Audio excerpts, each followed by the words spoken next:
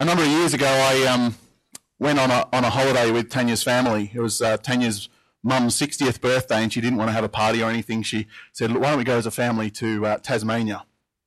And Tasmania is a beautiful place, and we went up to Cradle Mountain and went for some walks around Cradle Mountain. And Tanya's brother and I are like mucking around with cameras, so we said, "Oh, we might just hang around when everyone else is gone, and we'll catch sunset, and we'll play with our cameras at sunset."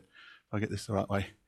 And so, no, it was good. It was great. It was really nice. Now, there was no clouds, and it was a bit of a flat sky, so we were a bit disappointed. And it got dark, and we went, well, clear sky, we can start playing with stars and stuff. And so we started playing around with photos at night and had a really good time. And then we thought, well, we better go now. And so we jumped in the car and started down the mountain. And all of a sudden you realise that around here there's an occasional animal, but at Cradle Mountain they're everywhere. They just come out in droves. There's animals all over the place. And you're driving really carefully down the mountain, and, you know, there's kangaroos coming at you, running away from you, and they're kind of, yeah, there was a couple of wombats. This is a photo I took of where we're coming down. There were a couple of wombats that just wouldn't move from the middle of the road, and you had to just wait for them to get out of the way. And then there were some deers that kind of just were stunned by the headlights, and then all of a sudden they kind of came to and they bolted off. And sometimes for me, I find coming to this time of Easter can be a little bit like those animals. There's so much in the Easter story. There's so much in this 2,000-year-old story that stood the test of time. That there's this guy that came to earth, that's God as well as human, that decided to have had a horrific death, and he chose it. And when it all comes down to it, when he did it, he was thinking about us. And I go, wow, that's phenomenal. How do you think about that? How do you feel about that? How do you respond to that? There's just so much in it. I just feel like there's this headlight, and I just come around the corner, and it's this noise, and you go, what do you do? How do you respond? And I think we've been looking at.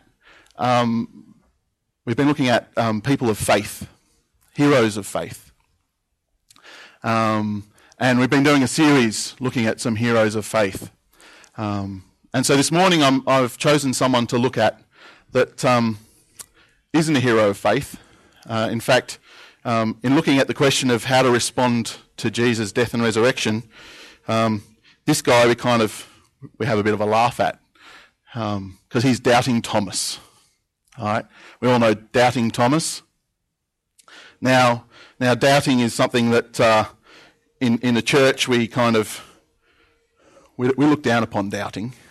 That's not really allowed in this place. It's something that if you have any doubts, sweep them under the carpet so no one finds out about them, because we want to be people of passion and vigour and excitement, and so we laugh at Doubting Thomas. This is what happened on that Easter. That first Easter. That Sunday evening, the disciples were meeting behind locked doors because they were afraid of the Jewish leaders. Suddenly Jesus was standing there among them. "Peace be with you," he said. As he spoke, he showed them the wounds in his hands and his side. They were filled with joy when they saw the Lord. Again he said, "Peace be with you. As the Father sent me, so I'm sending you." Then he breathed on them and said, "Receive the Holy Spirit. If you forgive anyone's sins, they are forgiven. If you do not forgive them, they are not forgiven." One of the 12 disciples, Thomas, nicknamed the twin, was not with the others when Jesus came.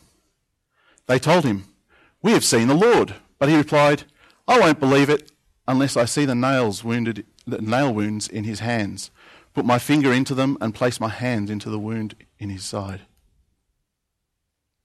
8 days later, the disciples were together again. And this time Thomas was with them. The doors were locked, but suddenly, as before, Jesus was standing among them. "Peace be with you," he said. Then he said to Thomas, Put your finger here and look at my hands. Put your hand into the wounds in my side. Don't be faithless any longer. Believe. My Lord and my God, Thomas exclaimed. Then Jesus told him, you believe because you have seen me. Blessed are those who believe without seeing me. Ah, Thomas, what a loser. If only he was as awesome as me, believing without seeing. Oh, sorry, did I say that out loud?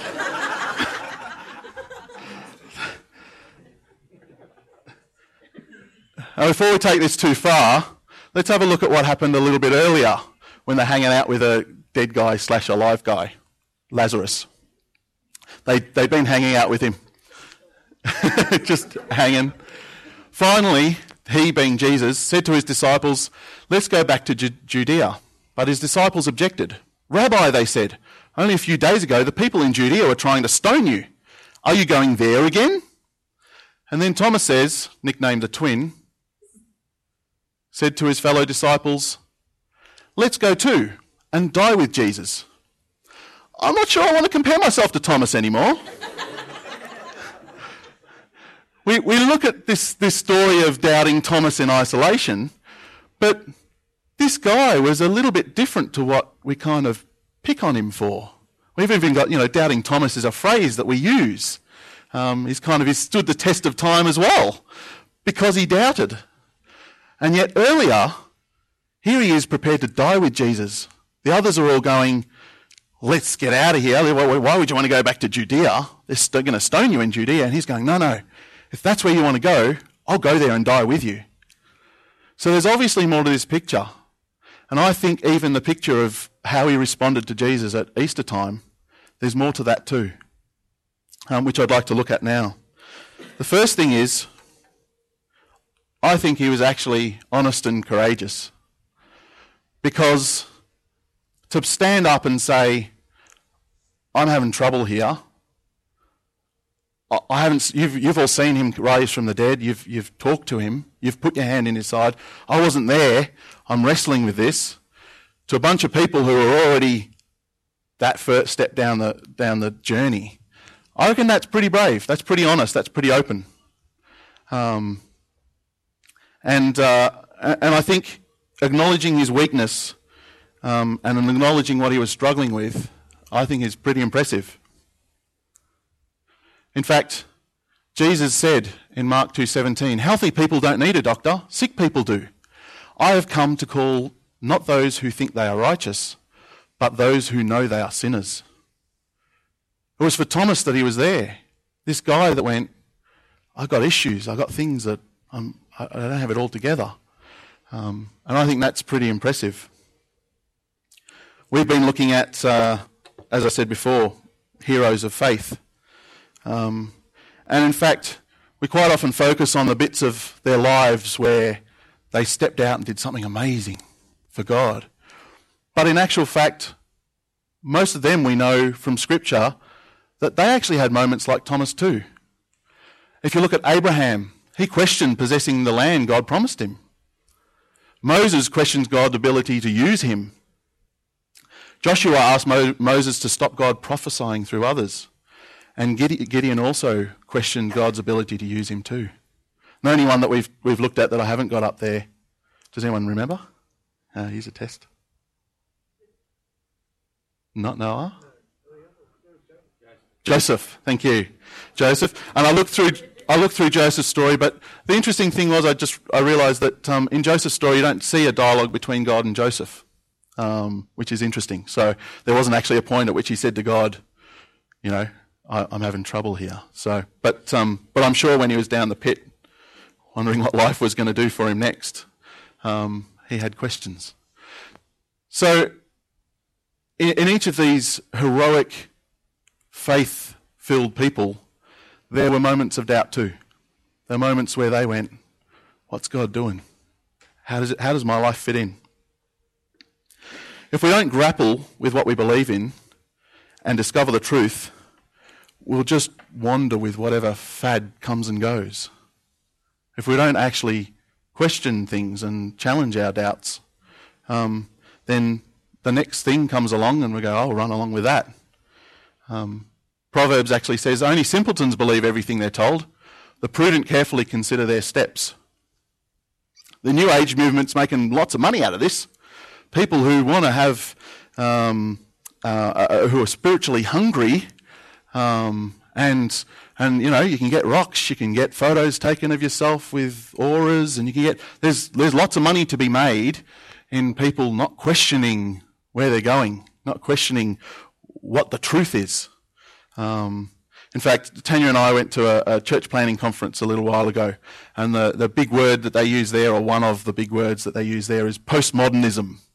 I don't know if you come across the phrase postmodernism. It's a bit of a kind of theological sociology sort of phrase.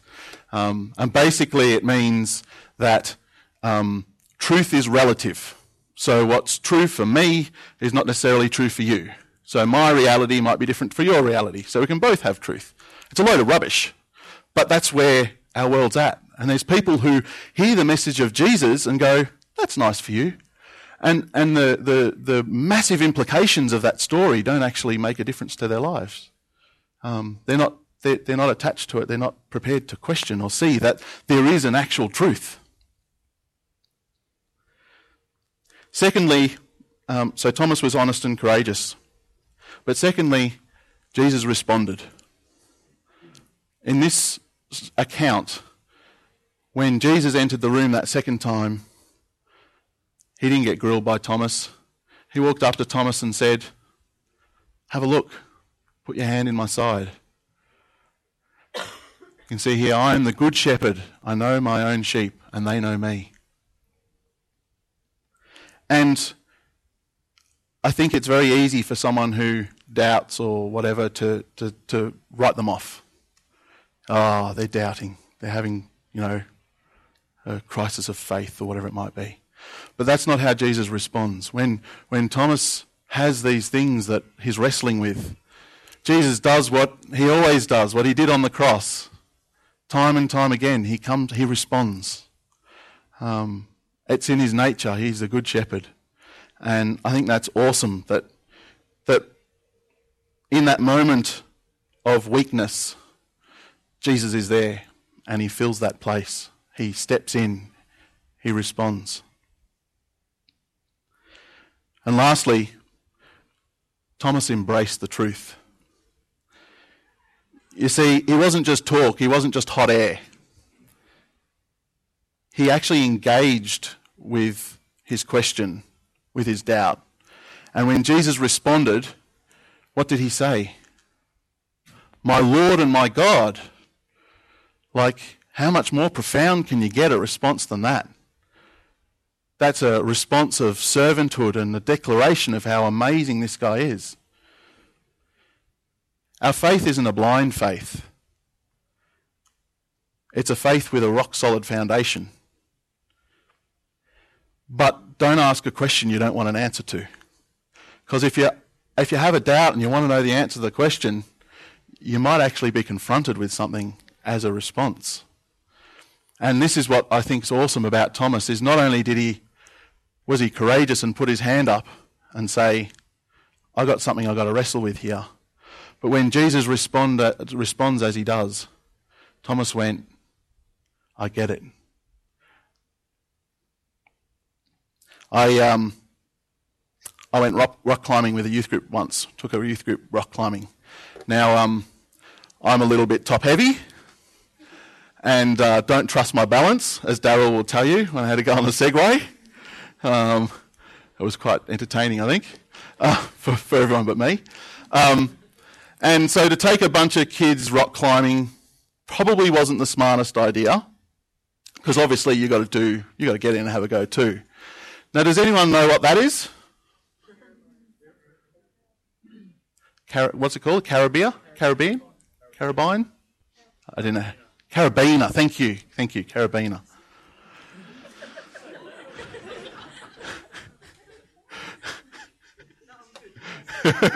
Thanks, John.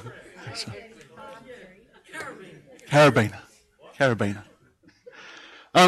Now, if anyone's been rock climbing, and this was just an indoor rock climbing wall, this little thing here, and that's about 10 times bigger, it's about this big, basically holds you up. Basically keeps you, when you let go of the rocks, which an unbalanced person like me is likely to do, that little thing is all that's keeping you there. And I looked at that little thing and went, there's not a hope that that thing's going to hold me. Let alone the rope that it's attached to. I'm not little, you know. And the guy went, no, that's rated for a lot more than you're weighing. But he was diplomatic about it. But and I looked at him and went, wow, you serious? I went, yeah, no worries at all. Not an issue. And so then I had to climb up this wall, trusting this little thing, and some 14-year-old holding a rope at the bottom, to climb up this wall, which I was sure I was going to fall off. Now, I didn't fall off it, which was really good. But what it illustrates is that I asked the question, the guy said, it's okay, it's all right. But then the ball's back in my court. I could have said, no, I'm out of here. Thanks, I'll let the kids do it. But I guess that's the step of faith that you have to take. And that's what differentiates the heroes of faith, is that when it comes to the crunch, they go, yes, I had my doubt. Yes, Jesus came and held me and carried me through that doubt. But at the end of it all, I took that step of faith and I walked with it. I ran with it.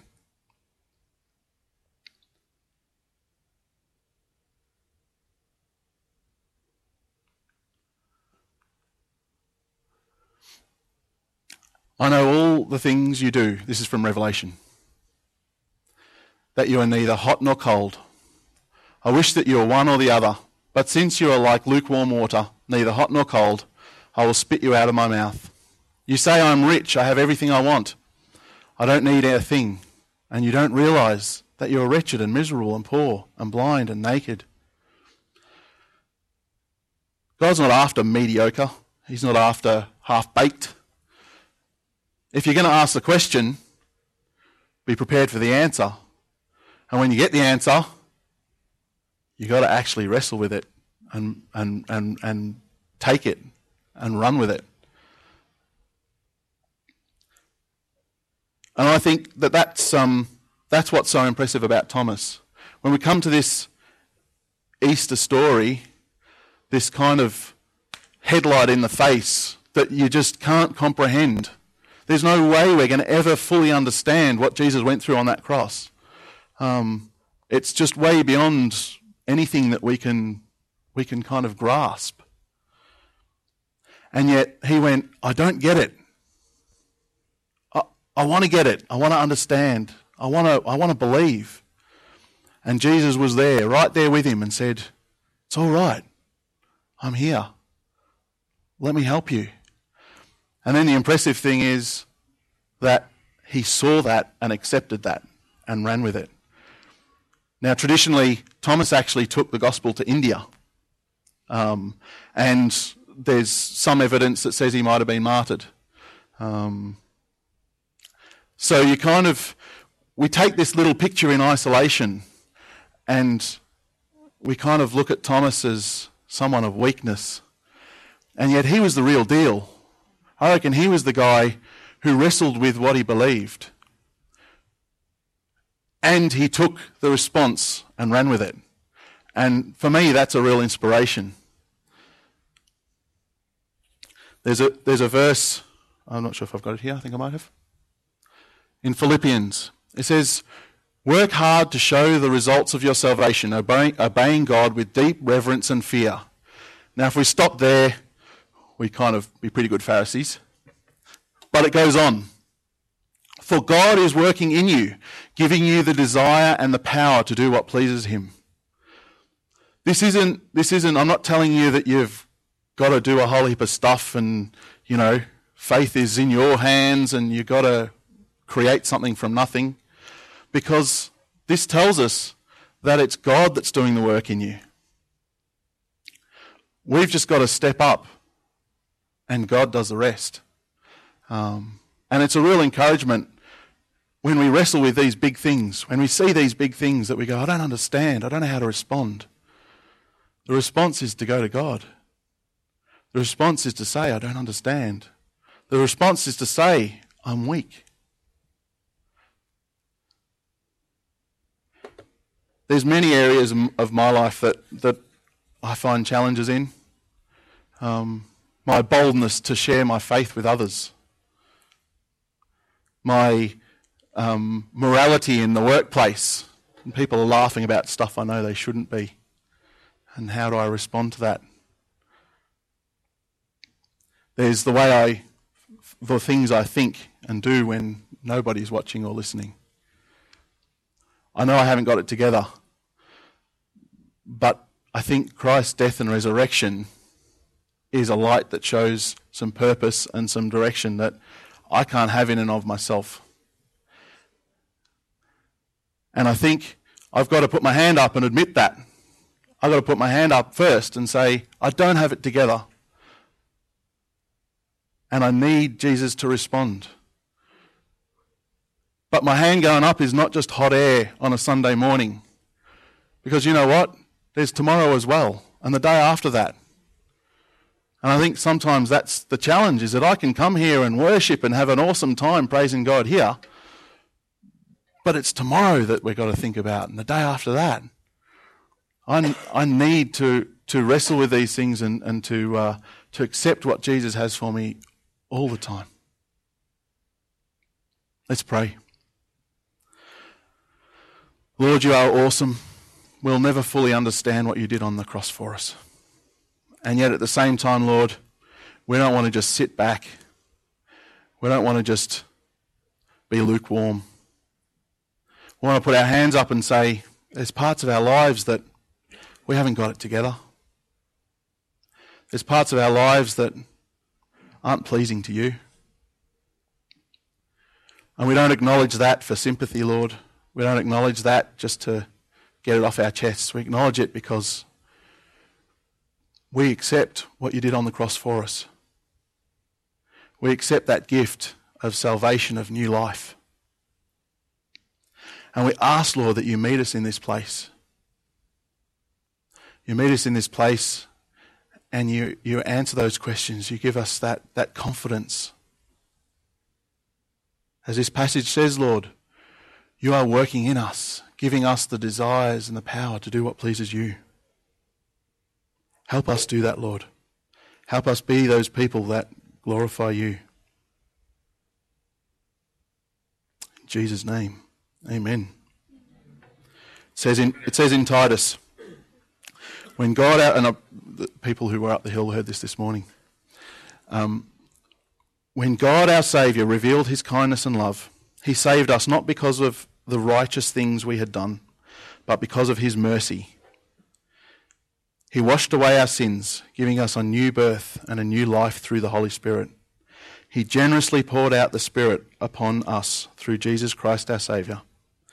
Because of his grace, he declared us righteous and gave us confidence that we will inherit eternal life. This is a trustworthy saying, and I want you to insist on these teachings so that all who trust in God will devote themselves to doing good. These teachings are good and beneficial for everyone. Thank you.